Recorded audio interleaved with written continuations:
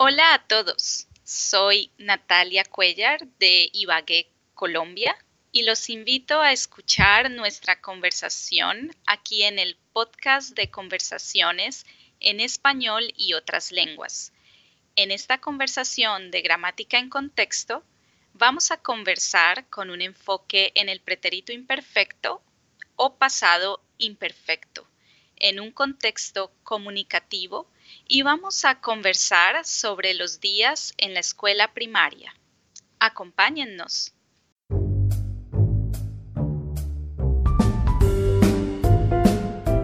Bienvenidos al podcast de conversaciones en español y otras lenguas con Joel Zárate. En este podcast podrán escuchar conversaciones con hablantes nativos de español, inglés y otras lenguas para que ustedes puedan escuchar conversaciones casuales, divertidas y fáciles de entender, y así puedan ustedes aprender lenguas en contextos comunicativos. Y ahora con ustedes, Joel Zárate.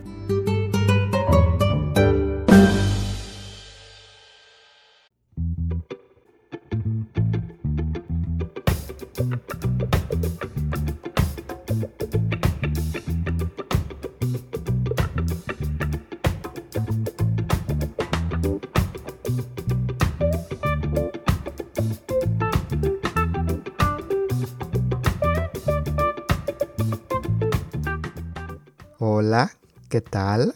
¿Cómo están? Yo soy Joel Zárate. Bienvenidos a nuestro podcast. Hallo zusammen, herzlich willkommen. Wie geht es dir? Guten Morgen, guten Tag, guten Abend. Willkommen zu Conversaciones en Español y otras lenguas. Welcome to the Conversations in Spanish and Other Languages podcast. Welcome everyone from all over the world.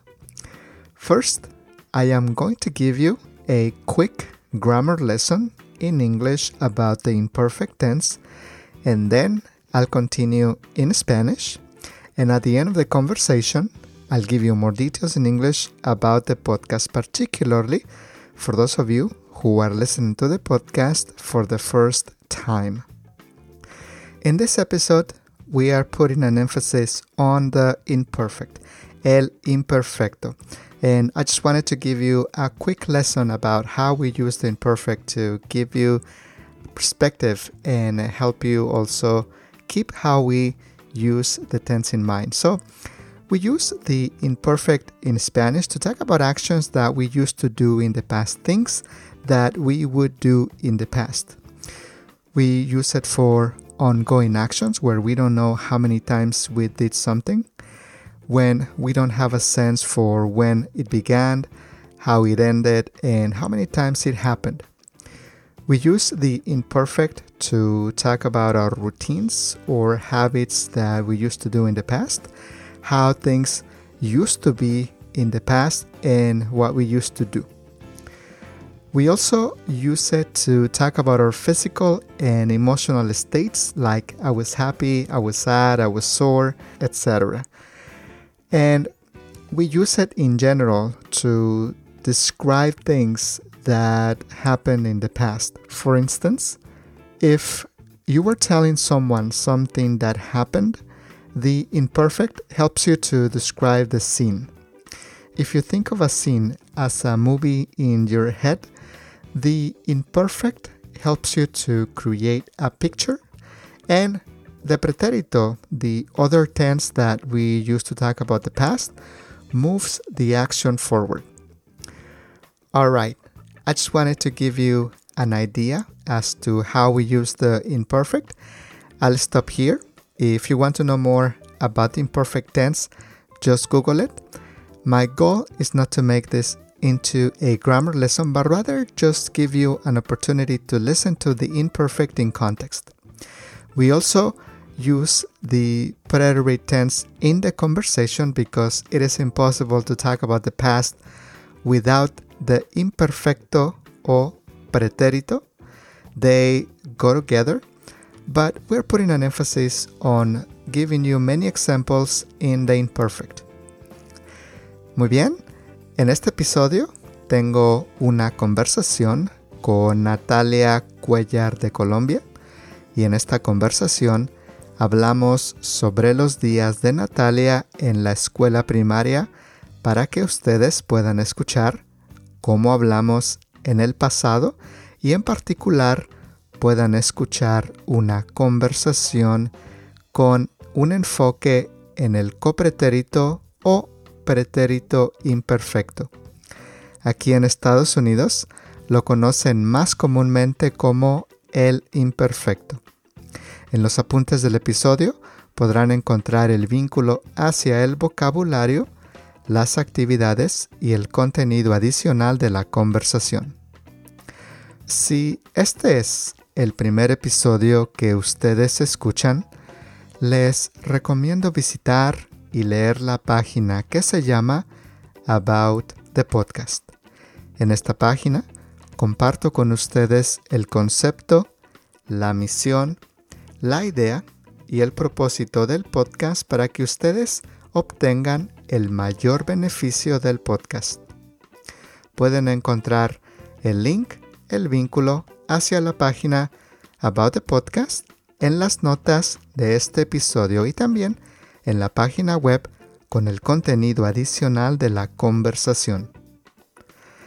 Natalia ofrece lecciones privadas de español en línea y si alguno de ustedes quiere tomar una lección con Natalia, podrán encontrar el enlace, la liga, hacia su perfil en la descripción del episodio y también en la página web con el contenido adicional de esta conversación.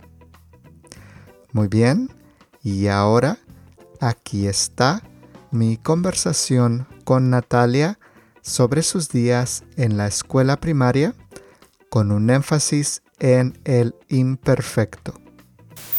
Natalia, bienvenida a nuestro podcast de conversaciones en español y otras lenguas. Es un enorme placer conversar contigo una vez más. Es un enorme placer tenerte como invitada en nuestro podcast y conversar un poquito sobre tus días en la escuela primaria y de esta forma también darles a nuestros estudiantes, a nuestros escuchas, la oportunidad de escuchar el imperfecto en un contexto comunicativo. Estoy emocionado, no puedo esperar para conversar contigo y también tener una conversación divertida, entretenida, agradable e informativa. Bienvenida, Natalia. Gracias, Joel. Realmente es un placer estar contigo hoy aquí en tu podcast y poder también conversar sobre la escuela primaria, lo que hacía en la escuela primaria. Muchas gracias por la invitación. Espero que los oyentes disfruten esta conversación. Estoy seguro que será una conversación muy bonita, una conversación muy interesante y que nuestros estudiantes podrán aprender también cómo usamos el imperfecto en una conversación natural y para conocer un poco sobre tus días en la escuela primaria. Muy bien, Natalia, antes de comenzar nuestra conversación, me gustaría pedirte si puedes compartir algo sobre ti con nuestra audiencia.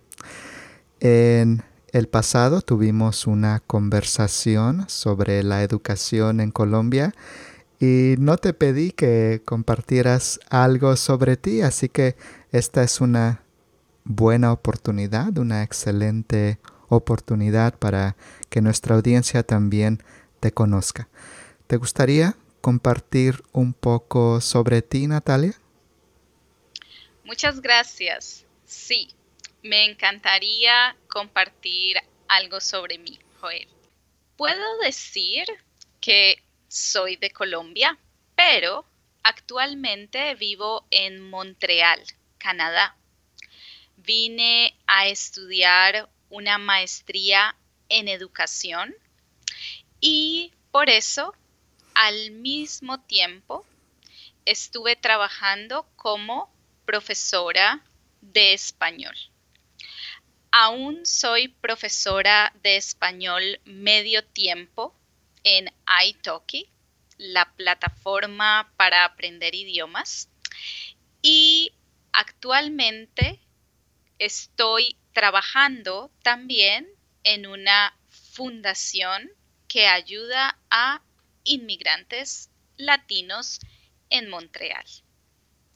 Así que me encanta ayudar, me encanta enseñar y tengo experiencia docente y experiencia administrativa. Es todo. Muy bien, qué interesante. Un día debemos tener una conversación, un episodio solamente sobre tu experiencia de vivir en Canadá y también las cosas que haces en Canadá y la fundación en la que participas.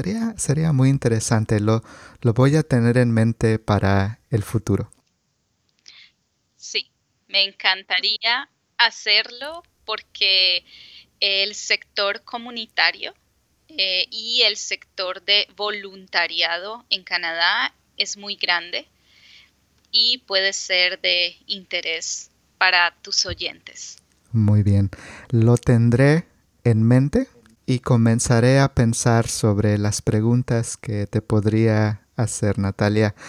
Y para ustedes, queridos escuchas, queridos estudiantes, si quieren conocer a Natalia, en los apuntes de nuestra conversación, en las notas del episodio, podrán encontrar el vínculo hacia la plataforma que Natalia usa, italki, en donde ustedes podrán tomar lecciones con Natalia y también conocerla y tal vez usar la información que aprenden en este episodio para tener una conversación con Natalia. Natalia es muy simpática, muy amable y estoy seguro que ustedes disfrutarían tener una lección con Natalia. Muy bien, Natalia, ¿estás lista para comenzar nuestra conversación de este episodio? Súper preparada y aún más con esa presentación, esa súper presentación. Gracias. Para mí es un enorme placer compartir esta conversación contigo, Natalia. Y bueno, vamos a comenzar con el vocabulario de la conversación.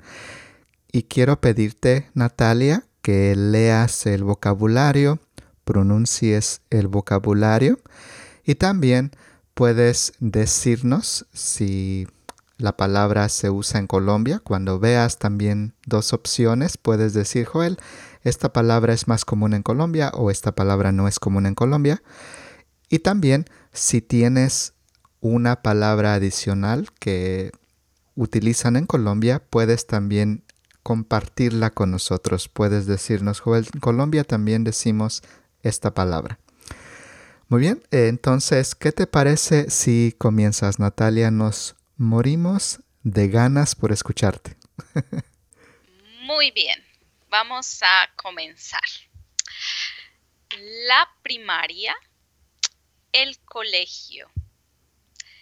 ¿Estas dos palabras se usan en Colombia?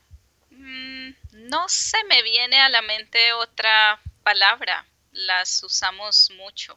Muy bien. El colegio para ti también es para niños pequeños, ¿no? O bueno, niños de la primaria. Digamos que usualmente podríamos decir que es para secundaria, pero muchas veces engloba a los dos, primaria y secundaria. Muy bien. Sí. Menciono la palabra particularmente porque, al menos en Estados Unidos, no sé si en Canadá, en Estados Unidos tenemos community colleges y algunas veces traducen incorrectamente college como colegio.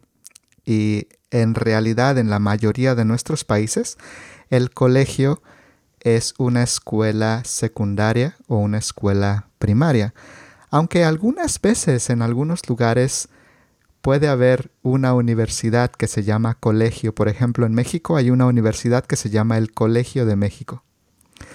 Pero no usamos colegio en general para un nivel después del bachillerato. Exactamente. En Canadá también es diferente y además hay una diferencia entre Quebec, Canadá, y las otras provincias de Canadá con la palabra colegio, porque también se usa college, pero es a veces diferente. Sí. Muy bien, muy bien, muy bien. Gracias, Natalia. Continúa. Seguimos con revelarse, ponerse difícil. Diría que utilizo más ponerse difícil, ponerse complicado también. Revelarse, Joel, ¿en qué contexto usarías revelarse? Los mexicanos usamos revelarse para decir que no quieres hacer algo que alguien te pide que hagas. Entonces, si mi madre me dice que haga la limpieza de la casa y yo no quiero y también insisto que no voy a hacer la limpieza, mi madre me dice, no te rebeles, no te rebeles. Entonces, en ese sentido lo usamos mucho rebelarse. Rebelarse en México es muy común para decir no querer seguir las reglas o no querer seguir las normas. Sí, entiendo. Sí, igual que en Colombia. Tienes razón, sí. Muy bien, muy bien. Gracias. Seguimos con ser travieso, hacer travesuras. Son palabras que usamos en Colombia, pero también se me viene a la mente ser inquieto o ser muy inquieto. Tiene el mismo significado que ser travieso. Esos niños que están saltando o brincando por todos lados o les gusta jugar y hablar y gritar, son niños inquietos en Colombia. Muy bien, gracias. Ser introvertido, ser tímido, así es, son las mismas palabras. Ser extrovertido, ser sociable, también quizás podríamos decir ser abierto. Portarse bien, portarse mal, sí. Usamos mucho estas palabras también. Seguimos. El recreo. Me gusta esta palabra porque yo la usaba mucho cuando era pequeña, pero ahora creo que no se usa igual. No muchos niños usan esa palabra.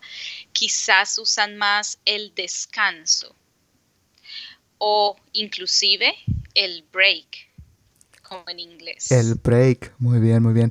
En México es muy común el recreo para the break in between classes, el descanso entre las clases, o también la hora de la comida, que es un espacio libre, no es necesariamente comida. Al menos cuando yo era niño, siempre era el recreo. Y era lo que más nos gustaba de la primaria, por supuesto. Bien. Claro que sí, a mí también. Somos dos. Ajá. Creo que somos muchos. Es verdad. Seguimos con la excursión. Usualmente hacíamos excursiones en mi colegio, pero pienso también en la salida escolar o la salida. También usábamos esa palabra. Muy bien, muy bien. Y también en un contexto general, sin que hablemos específicamente de la escuela, para salir a divertirnos a algún lugar. En México podemos decir, vámonos de excursión, o en la familia, vámonos de excursión. Y queremos decir, vamos al parque, al zoológico, a caminar, vamos a hacer algo que nos ayude a distraernos y nos ayude a divertirnos. Para nosotros es vámonos de paseo. También, sí, Es sí. más común. También, Sí. también decimos, vámonos de paseo. Y bueno, Natalia, si un día voy a Canadá, te invito y nos vamos de paseo también. Claro que sí. Canadá es hermoso. Muy bien. Gracias, Natalia. Seguimos con la combi, el colectivo. Hay otra palabra. Nosotros no usamos combi. Esa palabra no se usa en Colombia. El colectivo sí, en algunas regiones. Yo recuerdo que yo decía la ruta escolar. La ruta escolar. Muy bien. Cuando dices la ruta, puede ser cualquier medio de transporte como un autobús que parece una combi, o es No, la ruta es el autobús escolar que te lleva a la escuela. así es. Únicamente es solamente para el transporte escolar. La ruta es solo. Pero la ruta 3, quizás a veces puede ser un colectivo normal o un bus normal, porque como te digo, en Colombia no usamos la palabra combi. Muy bien, muy bien. En México la combi es un medio de transporte que lleva tal vez 12 personas. Es un vehículo no muy grande, pero es un vehículo que puede llevar 12, 15 personas y lo llamamos comúnmente la combi. Y los estudiantes toman la combi para ir a la escuela si la escuela está un poco lejos.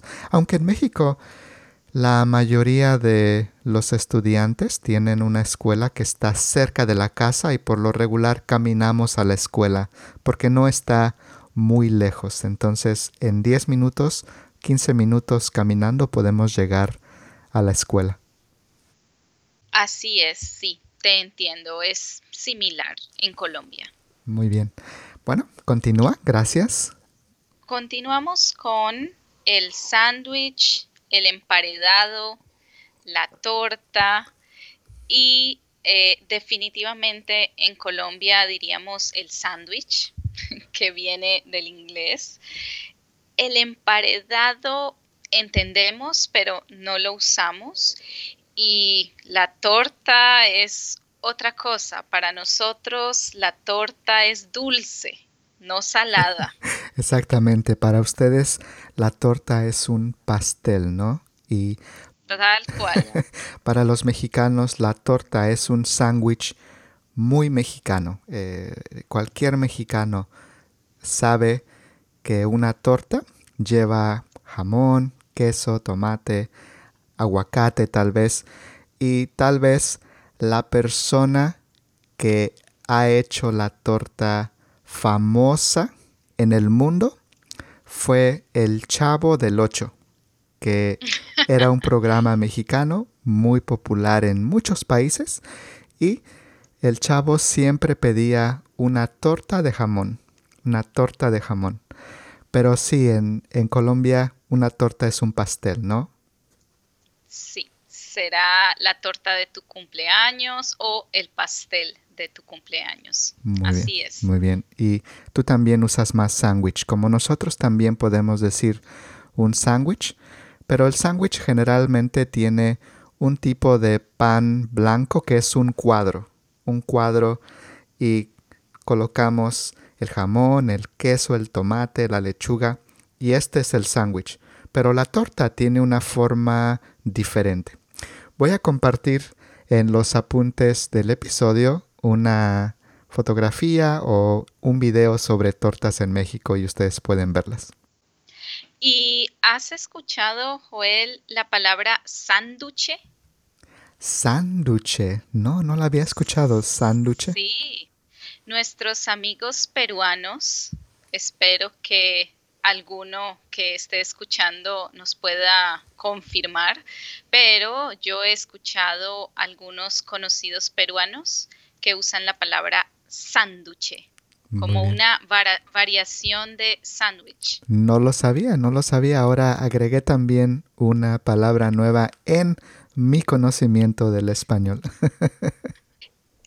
Seguimos con la cancha de fútbol, la cancha de béisbol.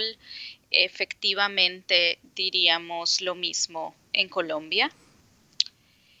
Y seguimos con el salón de clases. Y puedo pensar en el aula, que es más usada por los profesores tal vez. Esa palabra aula, como estudiantes diríamos el salón de clases. Estoy de acuerdo contigo. Sí, también podemos decir el aula. Creo que entre los estudiantes tal vez sería más común escuchar que dicen salón. Vámonos al salón. Pero sí, también el aula es otra palabra para salón de clases. Exacto. Seguimos con los alumnos, los estudiantes. Así es, son las palabras más utilizadas. Para ti, Natalia, ¿en Colombia piensas que es más común en la escuela primaria o en la escuela secundaria hablar de los alumnos que los estudiantes? Porque cuando yo estudiaba en México, cuando estudiaba en la primaria, rara vez escuchaba a la administración o a los maestros hablar de los estudiantes. Siempre decían los alumnos de la escuela. Estoy de acuerdo contigo, Joel. Creo que los profesores utilizan más esta palabra alumnos, los alumnos. Rara vez estudiantes, pero quizás es cuestión de el cambio de época. Ahora se usa más la palabra estudiantes, creo yo. Muy bien. Tengo que admitir que pertenezco a otra época. Yo también. Muy bien. Gracias. Fue un excelente comentario. Seguimos con los útiles escolares y esa es la palabra que escuchamos en Colombia, que usamos en Colombia, así como las calificaciones, las notas, y de hecho yo prefiero las notas, tanto en la primaria como en la universidad hablamos de notas. Muy bien, en México usamos más las calificaciones. Cuando escucho notas, entiendo más apuntes, lo que tú escribes en tu cuaderno, lo que escribes en una libreta para recordar lo que aprendiste en clase. Esas son tus notas o tus apuntes. Y tenemos la tendencia de decir las calificaciones en México. Muy bien, continúa. Seguimos con la mochila. Y aquí hay una diferencia grande con México, porque para nosotros la mochila es una bolsa que puedes colgar en tu hombro y usualmente esta bolsa está abierta y puedes poner tus cosas.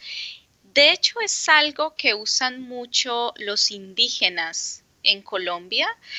Y nosotros también la usamos mucho, sí. Para nosotros es más el morral o el maletín. ¿El morral o el maletín? Muy bien, muy Sí. bien. En México tenemos también el morral. La mochila generalmente la llevas en la espalda. Tienen dos tirantes, tienen dos bandas para llevar la mochila sobre la espalda y esto te ayuda a poder sostenerla con el cuerpo. Y el morral es una bolsa o es también un tipo de mochila, pero solamente tiene una banda que colocas en forma diagonal en tu cuerpo y puedes llevar el morral a un lado de ti. Entonces podíamos ver que la mochila era para la espalda y el morral es para llevarlo a un lado. Y cuando yo era un estudiante en la escuela de bachillerato, me gustaba más el morral porque parecía más moderno. Estaba de moda cuando yo estaba en la escuela preparatoria o en el bachillerato. Y después en la universidad llevaba una mochila. Pero para ti la mochila es morral.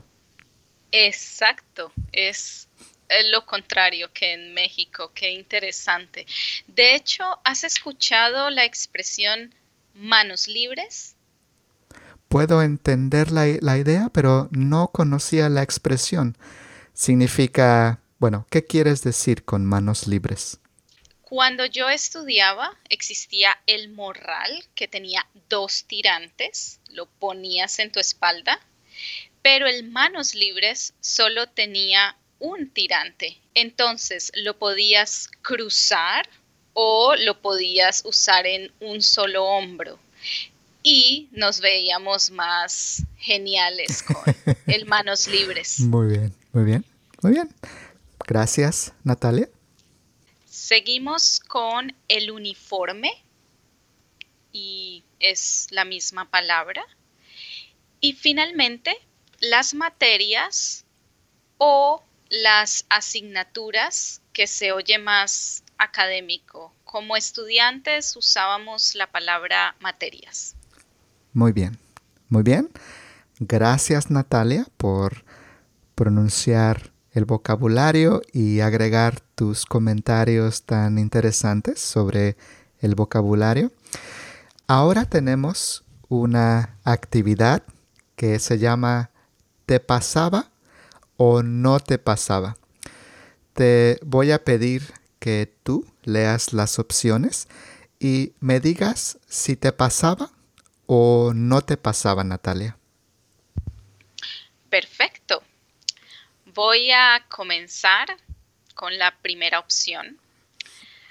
Algunas veces llegaba tarde a la escuela primaria y me regresaban a la casa por llegar tarde. No, no me pasaba porque siempre tuve ruta escolar, entonces no tenía ese problema. Muy bien, muy bien. A mí me pasaba algunas veces, pocas veces, porque caminábamos a la escuela y tomaba 15 minutos tal vez, y algunas veces caminábamos lentamente y cuando estábamos cerca de la escuela comenzábamos a correr porque nos dábamos cuenta que vamos a llegar tarde. No, y, y por lo regular siempre llegaba a la escuela a tiempo, pero un par de veces no llegué a tiempo y mi mamá no estaba muy contenta conmigo. me imagino. Muy bien, muy bien. Muy bien, la siguiente, Natalia. Así es. Se me perdía mucho la mochila. Perdía mucho la mochila. No, no me pasaba. No recuerdo que me pasara realmente. Muy bien. ¿Y a ti se te perdía la mochila, Joel? No se me perdía la mochila, pero otros compañeros de clase escondían la mochila y no sabía en dónde estaba mi mochila y tenía que buscarla y mis compañeros se reían porque escondían las mochilas de otros compañeros cuando estábamos distraídos o estábamos haciendo algo y no poníamos atención a la mochila. Pero no, yo no perdía la mochila por voluntad propia. Sí, claro. Clásicos juegos de niños. Muy bien, la siguiente, Natalia. ¿Les prestaba mis útiles escolares a mis compañeros de clase? Sí, sí me pasaba, sí les prestaba mis útiles escolares a mis compañeros. Muy bien, muy bien. Yo también les prestaba mis útiles escolares a mis compañeros y bueno, siempre llevaba algo extra para prestar. Sobre todo borradores y lápices. Estoy de acuerdo contigo. Sí, el lápiz, el borrador o algunas veces una hoja del cuaderno. Préstame una hoja del cuaderno y quitas una hoja del cuaderno y le das a alguien una hoja porque olvidó su cuaderno en casa. Así es. ¿Tú también dices arrancar una hoja del cuaderno? Sí, sí, puedo decir arrancar la hoja del cuaderno o quitar la hoja del cuaderno, pero dependía también del tipo de cuaderno. El cuaderno que tenía una espiral como espalda. Entonces, para este cuaderno con espiral era arrancar la hoja. Escuchas, arrancas la hoja del cuaderno. Y para una libreta con las hojas pegadas con un poco de pegamento, decía quitar la hoja de la libreta. Pero arrancar o quitar podían ser aceptadas. Pero también habían cuadernos cosidos, Joel. ¿Tú tuviste ese tipo de cuadernos? No, un cuaderno cosido. Sé que quieres decir que estaba adherido con un hilo o con un listón para mantener las hojas juntas, pero no recuerdo un cuaderno de este tipo. Tenía cuadernos con una espiral de metal o tenía libretas que tenían las hojas pegadas, pero no un cuaderno cosido. Yo tuve los tres. Yo tenía los tres tipos cuando era pequeña. Muy bien, muy bien. Eras una estudiante con muchos recursos. Quizás sí. Muy bien. Muy bien. Vamos a la siguiente. Me daban reconocimientos en la escuela porque sacaba buenas calificaciones, buenas notas. Sí, sí me pasaba, sobre todo en la escuela primaria, sacaba buenas notas. Así es. Lo podía adivinar, lo podía adivinar. Muy bien, muy bien. Y tú tal vez podías adivinar que yo no tanto. Yo, yo, yo no era un estudiante tan dedicado cuando era niño. Me, me convertí en un estudiante dedicado después de la escuela preparatoria, después del bachillerato. Me convertí en un estudiante dedicado, pero en la primaria no tanto. Pues es una sorpresa porque pensé que eras dedicado desde pequeño, desde pequeñito. Tuve mis etapas de no ser tan dedicado, pero muy bien. Gracias, Natalia. El siguiente. Muy bien. Y la última frase, la última opción, no me gustaba ponerme el uniforme de la escuela. No me pasaba. A mí me encantaba ponerme el uniforme porque no tenía que pensar en qué ropa ponerme. sabía que tenía que ponerme el uniforme y ya está. Muy bien, muy bien. Muy bien, Natalia, muchas gracias por completar nuestra actividad. ¡Yay! Ahora tengo las preguntas para nuestra conversación. Natalia, ¿a qué hora te levantabas para prepararte para ir a la escuela primaria? Bueno, Joel, fue hace mucho tiempo, pero yo me levantaba a eso de las 5 de la mañana o 5:30 de la mañana. En Colombia entrábamos muy temprano al colegio. ¿Recuerdas a qué hora entrabas a la primaria, al colegio, cuando tú ibas a la primaria? Sí, creo que yo entraba a las 6:30 de la mañana o a las 7 de la mañana. Wow, en verdad sí era temprano. Abrían la escuela temprano, las clases comenzaban temprano para ti. Así es. Y en bachillerato, sí recuerdo perfectamente que entraba a las 6 de la mañana, más temprano aún. En bachillerato, en high school, en la preparatoria, entrabas, tenías que estar en la escuela a las 6 de la mañana. Así es, sí. Muy bien, muy bien. No cabe duda que entonces ustedes son los madrugadores en Colombia. Creo que sí, Muy bien. creo que sí. Aunque yo soy de una ciudad intermedia donde el tráfico no es tan caótico como en las ciudades grandes.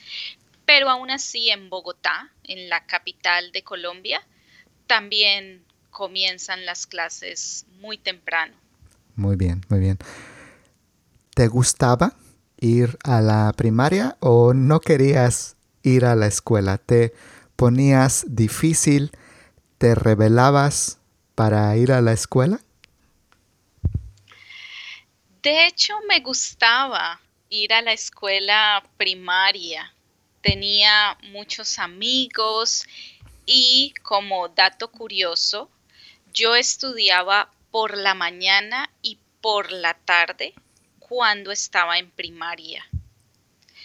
No todos los niños estudian o estudiaban así. Mi colegio era particular.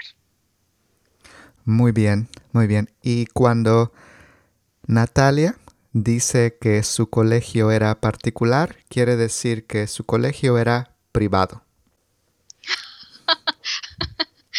Pues de hecho sí era privado. Sí, mi colegio de primaria era privado. Muy bien, muy bien. Es porque algunos estudiantes seguro que hablan inglés piensan en particular. Why was your school particular?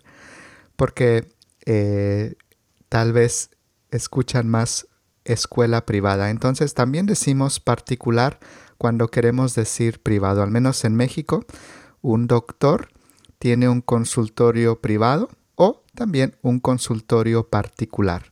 O una escuela privada o una escuela particular. Sí, sí, en Colombia podríamos decir lo mismo. Muy bien, muy bien. A mí, Natalia, me gustaba ir a la primaria, pero no me gustaba levantarme temprano. Yo me ponía difícil porque no quería levantarme, pero me gustaba ir a la primaria. Y para ir a tu escuela primaria, ¿te ponías un uniforme de tu escuela? ¿Tenías que llevar puesto un uniforme para poder entrar a la escuela? Sí, Joel, tenía que ponerme un uniforme, pero teníamos uniforme de educación física 2 días por semana y uniforme de diario 3 días días por semana. El uniforme de diario era diferente a los días que teníamos que hacer deporte. Muy bien, entonces tenías dos uniformes diferentes. Entonces tenías dos opciones. Así es. ¿Y qué te daban de desayunar antes de irte a la escuela, Natalia? Uh, una pregunta difícil después de tantos años, pero creo que me daban, bueno, mi mamá me daba huevo, chocolate, pan, quizás a veces fruta.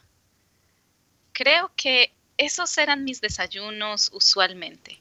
¿Era un desayuno ligero o era una comida un poco más grande? ¿Era una comida más fuerte? Era un desayuno ligero, pero tenía muchas cosas, como la proteína, la leche, la fruta y además a media mañana tenía mi recreo, entonces volvía a comer. Muy bien. ¿Y te preparaban un sándwich, un emparedado para que comieras en el recreo? ¿O te daban dinero para comprarte algo en la cafetería de la escuela? Ah, sí, sí, yo comía sándwich a la hora del recreo y siempre llevaba algo que comer. No me daban dinero para comprar en la cafetería. A veces también tomaba yogur o comía fruta. Eso era, más o menos. ¿Te acuerdas cuánto tiempo te daban de recreo? ¿Tenían recreos cortos y recreos largos o solamente un recreo de media hora o una hora para almorzar, para comer tu sándwich que te daba tu mamá? No eran recreos largos, quizás 15 minutos o máximo 20 minutos. Esta pregunta la contestaste un poco en parte, pero ¿a qué hora comenzaban las clases en tu escuela? ¿A qué hora tenías que estar en la primaria y a qué hora tenías que estar en tu salón de clases? Exacto, porque tenía que llegar al colegio a las 6:30 de la mañana, pero mis clases comenzaban a las 7 de la mañana. Teníamos un saludo con todos los niños y la directora todos los días. Entonces, antes de ir al salón de clases, teníamos este saludo matutino. Muy bien, entonces, antes de entrar en sus salones de clases, ustedes se reunían como escuela, toda la escuela se reunía tal vez en el patio de la escuela para hacer un tipo de saludo o hacer un tipo de rutina, no sé, para comenzar el día y después entonces ustedes podían irse a sus salones. Sí, nos formábamos dependiendo del grado en el que estábamos, como primero, segundo, tercero. Hacíamos dinámicas, cantábamos y la directora comunicaba las cosas más importantes del día. Muy bien, muy bien. ¿Y tú te ibas caminando a la escuela o te llevaban tus padres en el coche o tomabas un camión, un colectivo o este medio que mencionaste que era la ruta escolar, ¿no? ¿Cómo te ibas a la escuela? Exactamente la última opción. Yo tenía ruta escolar. Pasaba por mi casa, me recogía en mi casa y cuando terminaba el día, la ruta me llevaba de nuevo a mi casa. Ah, muy bien. La ruta, el transporte escolar, te recogía de tu casa, te levantaba de tu casa y cuando se terminaba el día escolar, te traía de nuevo a tu casa. Exactamente, sí. Y compartía la ruta con los niños del colegio que vivían por la misma zona donde yo vivía. Muy bien. ¿Te acuerdas cuánto tiempo duraba una clase? ¿Duraba 50 minutos, una hora y media? No, no recuerdo, pero sí recuerdo que teníamos muchas materias durante el día. Muy bien. ¿Cómo era tu escuela? ¿Era una escuela pequeña o era una escuela grande? ¿Tenía muchos salones, una cancha para jugar fútbol, soccer, una cancha para jugar béisbol, una cafetería? ¿Cómo era tu escuela primaria? Era una escuela pequeña y solo era una escuela de primaria. Teníamos jardín A, jardín B o preescolar, donde estaban los niños más pequeños, y los grados eran de primero a quinto de primaria. Y ya está, Muy bien, era todo. era todo. Y teníamos un árbol de mangos y teníamos piscina en el colegio, entonces yo tomaba clases de natación cuando era pequeña. ¿Y recuerdas si te ibas de excursión con tus compañeritos de clase?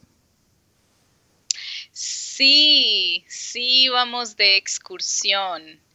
Íbamos de excursión cerca del colegio, pero a veces eran excursiones más largas. Inclusive una vez hubo una excursión a Bogotá, a la capital. Esa era una excursión bien larga. Muy bien. ¿Y te acuerdas cuántos compañeritos de clase tenías? ¿Te acuerdas cuántos alumnos había en tu clase? Sí, sí recuerdo porque fueron mis amigos durante toda la primaria. Eran entre 18 a 21 alumnos. Muy bien. ¿Entre 21 y 28? Entre 18 y 21 Ah, perdón. alumnos. Entre 18 y 21 estudiantes. Así es. ¿Y tú eras amiguera? ¿Tenías muchos amigos, Natalia? Sí, en primaria tenía muchos amigos, pero era porque éramos los mismos todos los años, entonces éramos amigos inseparables. Y dime, estoy casi seguro que es verdad, pero ¿eras estudiosa? ¿Eras la alumna inteligente de la clase? ¿Eras la lista de la clase? Sí, no puedo negarlo. Era una de las listas de las estudiosas o, como diríamos en Colombia, era una de las juiciosas de la clase. Juiciosas. Qué interesante, qué interesante. En México no utilizaría juicioso porque lo entiendo como una persona que critica mucho con mala intención. Si, si alguien me dice eres muy juicioso, lo primero que pienso es, ¿quieres decir que doy opiniones tal vez fuertes con mala intención, critico con mala intención? Qué curioso, qué curioso. Decimos más la inteligente o la lista de la clase. Sí, sí, así es, pero en Colombia es lo contrario. Ser juicioso es ser educado o, por ejemplo, si no sales a tomar con tus amigos, te dicen, ay, tan juicioso. Sabes, Natalia, yo no era tan dedicado en la escuela primaria, pero me gustaba mucho participar. Y cuando los maestros hacían una pregunta, yo siempre participaba y la mayoría de las veces tenía la respuesta correcta y por esa razón tenía la reputación de ser el niño inteligente de la clase porque siempre contestaba las preguntas y, y es muy curioso porque no me gustaba mucho estudiar, pero sí me gustaba mucho participar. Qué bien, pues sí lo eras el juicioso. Muy bien, me encanta, me encanta. Natalia, ¿tú eras una niña tímida, introvertida o eras sociable, eras extrovertida? Yo era, yo creo que era entre los dos. A veces era tímida y a veces era sociable. Recuerdo que quería participar en muchas cosas, en canto, en dibujo, en todo, pero al mismo tiempo algunas veces no quería hablar. Tenía mis momentos, creo. Muy bien. ¿Y eras traviesa? ¿Te gustaba hacer travesuras o te portabas bien? Yo me portaba bien, pero si había un momento donde podíamos gritar, saltar, era traviesa. Muy bien. ¿Y cuando otros niños te influenciaban, cuando tenían influencia en ti, entonces participabas en las travesuras? Sí, totalmente. Muy bien, muy bien. ¿Tú tenías un promedio de 10? Es curioso, en México para dar una calificación, dar una nota, generalmente usábamos la escala de 10. 10 es la calificación más alta. ¿Y tú tenías un promedio de 10 o el equivalente de la calificación más alta? ¿O pasabas de panzazo, como decimos en México, pasar con la calificación mínima para el siguiente nivel, como decimos en México sobre esta calificación, esta nota mínima? Estoy casi seguro que ya sé la respuesta, pero es bueno escucharte. Yo tenía notas de excelente. Cuando estaba en primaria usábamos palabras, excelente, bueno, regular. Entonces, las notas de 10 que tú me comentas sería como el excelente para mí.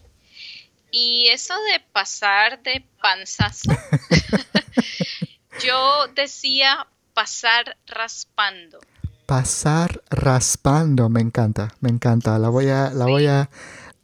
La voy a adoptar. Pasé raspando. Eh, exactamente. o también pasé por un pelo de rana. Sí, sí, qué bueno escuchar esa expresión, qué bueno saber que la utilizan en México. En Colombia también la Sí, utilizamos. sí, cuando yo era estudiante era más común pasar de panzazo. Eh, muy bien. ¿Y tus papás eran exigentes con tus calificaciones, con tus notas? ¿Ellos te castigaban si no sacabas buenas notas? ¿Qué te decían tus papás? Mi papá me ayudaba con mis tareas, no me castigaba. Mi mamá era exigente, pero no me castigaba si tenía alguna mala nota. No, eran buenos papás. Muy bien, muy bien. Natalia, ¿te acuerdas si tus padres tenían que comprar los libros o la escuela te daba los libros que necesitabas? Recuerdo que mis padres tenían que comprar todos los útiles escolares, los libros, los cuadernos y todo lo que yo pudiera necesitar para el colegio.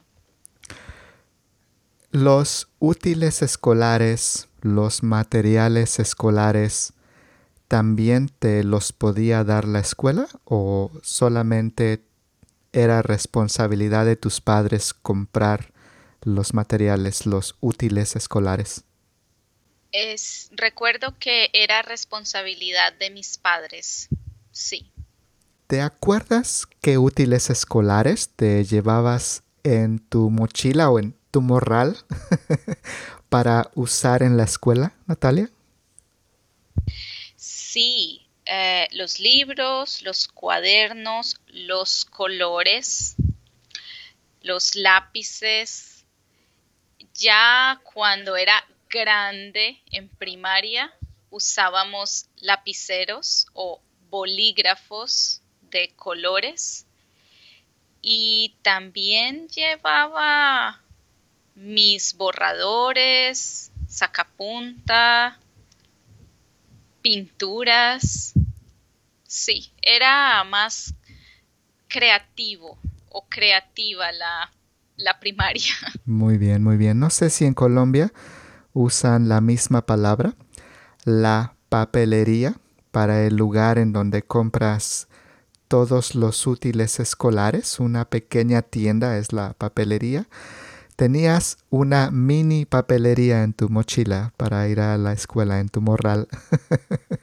Sí, es la misma palabra y sí, llevábamos la papelería en la espalda. ¿Qué materia te gustaba más, Natalia? ¿Qué materia era tu favorita? Creo que me gustaba el castellano. De hecho, llamábamos a esta materia castellano o español. No sé por qué mis profesores decían castellano, pero durante mucho tiempo utilicé la palabra castellano para la materia de literatura o español. Sí, te entiendo perfectamente. Sí, en México lo llamábamos español.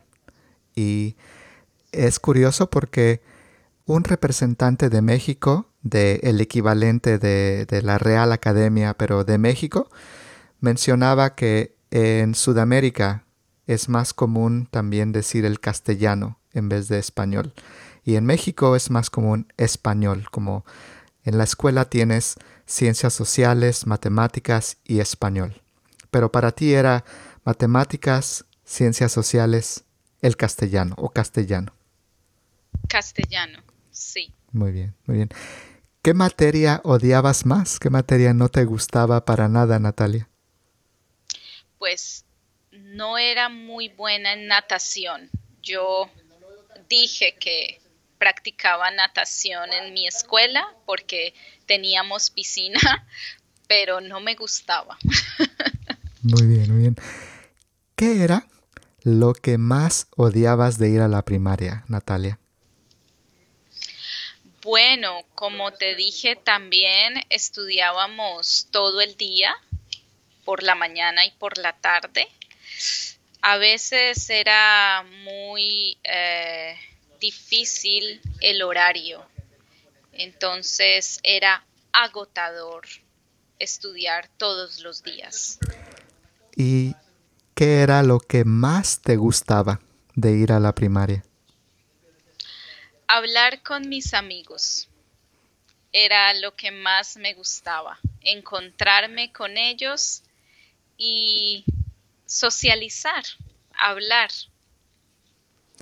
Muy bien. Bueno, Natalia, llegamos a la última pregunta de nuestra conversación. Qué lástima porque estaba yo disfrutando tanto conversar contigo y compartiste mucha información y también muchas oportunidades para escuchar el imperfecto en nuestra conversación y te lo agradezco mucho. Y para la última pregunta, Natalia, ¿hay algo más sobre tus días de la escuela primaria, tu experiencia en la escuela primaria que no mencionamos y que te gustaría compartir con nosotros? Déjame pensar. Hacíamos muchas actividades de grupo para presentar a nuestros padres. Entonces, a veces preparábamos una coreografía, a veces hacíamos obras de teatro, a veces concursos de canto.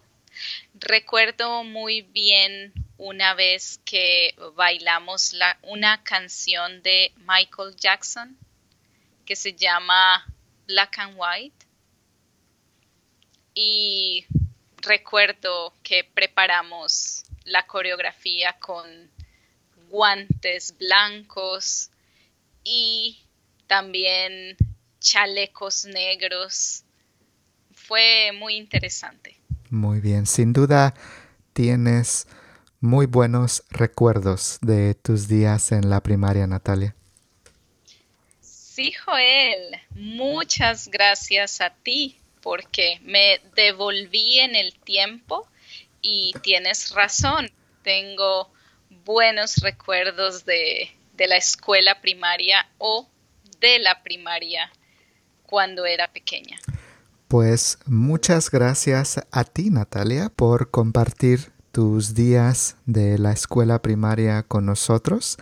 Y para ustedes, queridos estudiantes, queridos escuchas, recuerden que pueden encontrar el vínculo hacia el perfil de Natalia en italki en los apuntes de nuestra conversación y también en las notas de nuestro episodio.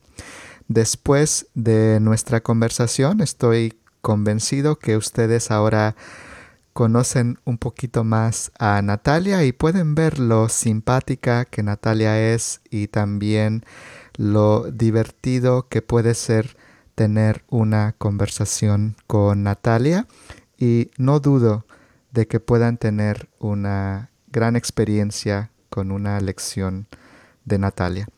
Pues Natalia, muchísimas gracias y espero que podamos tener la oportunidad de conversar nuevamente en un futuro no muy lejano. Un abrazo hasta Canadá y espero verte en un futuro no muy lejano, Natalia. Un abrazo, Joel. Igualmente, que estés muy bien.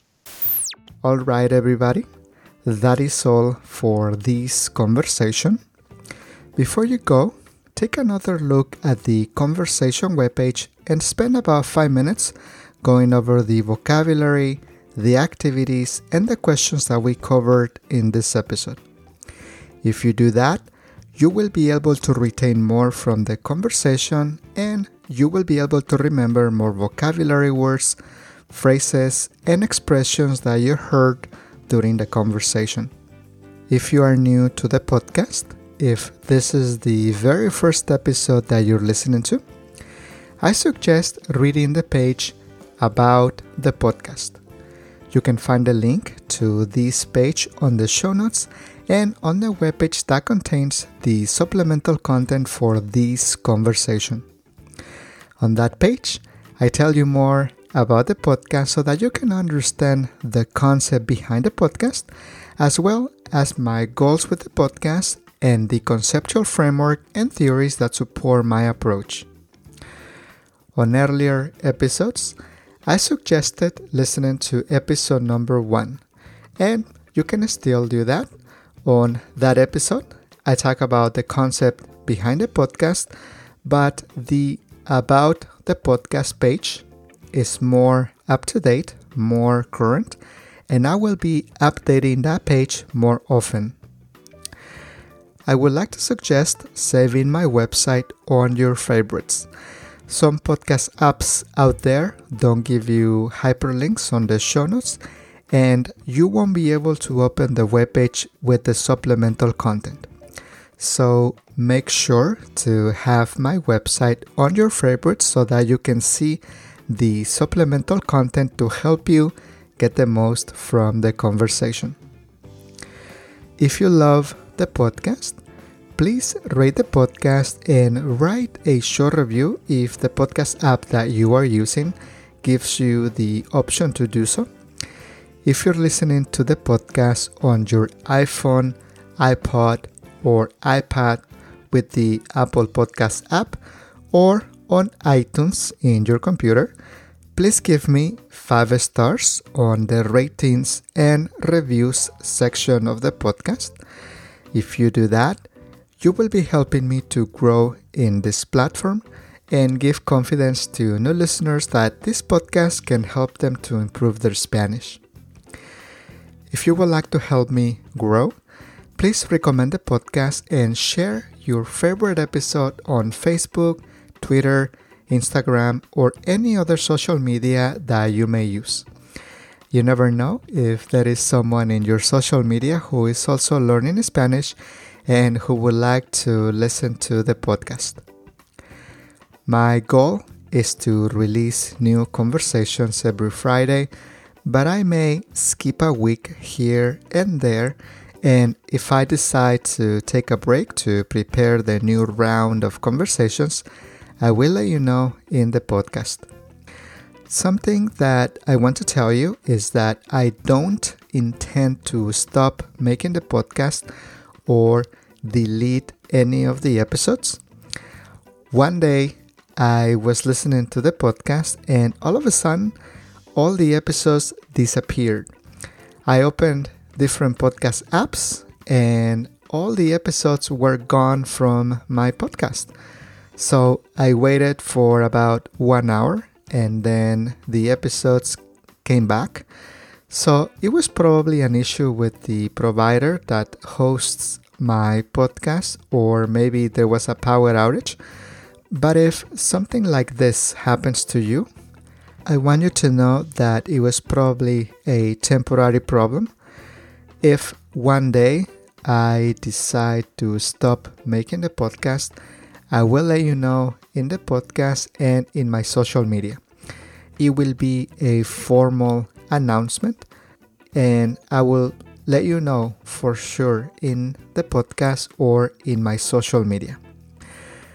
This is why I also have an account on Twitter, Facebook, and Instagram so that I can communicate anything that happens to the podcast to all of you.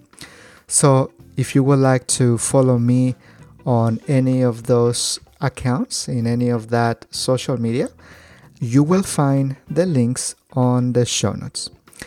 To be honest with you, I am not very active on social media right now, but I am still thinking about what I can do with these social media to help you learn or improve your Spanish.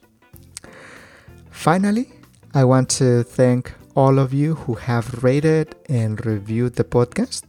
I want to thank those of you who have shared the podcast on your social media and those of you who have sent me emails as well. I have received a lot of great feedback from all of you and also very wonderful comments about how the podcast is helping you.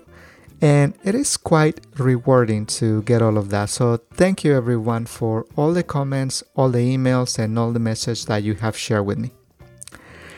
All right. Thank you so much for listening to the podcast.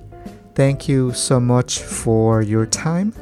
And thank you for learning Spanish through our conversations. And I hope that I am making your journey easier, fun, and enjoyable.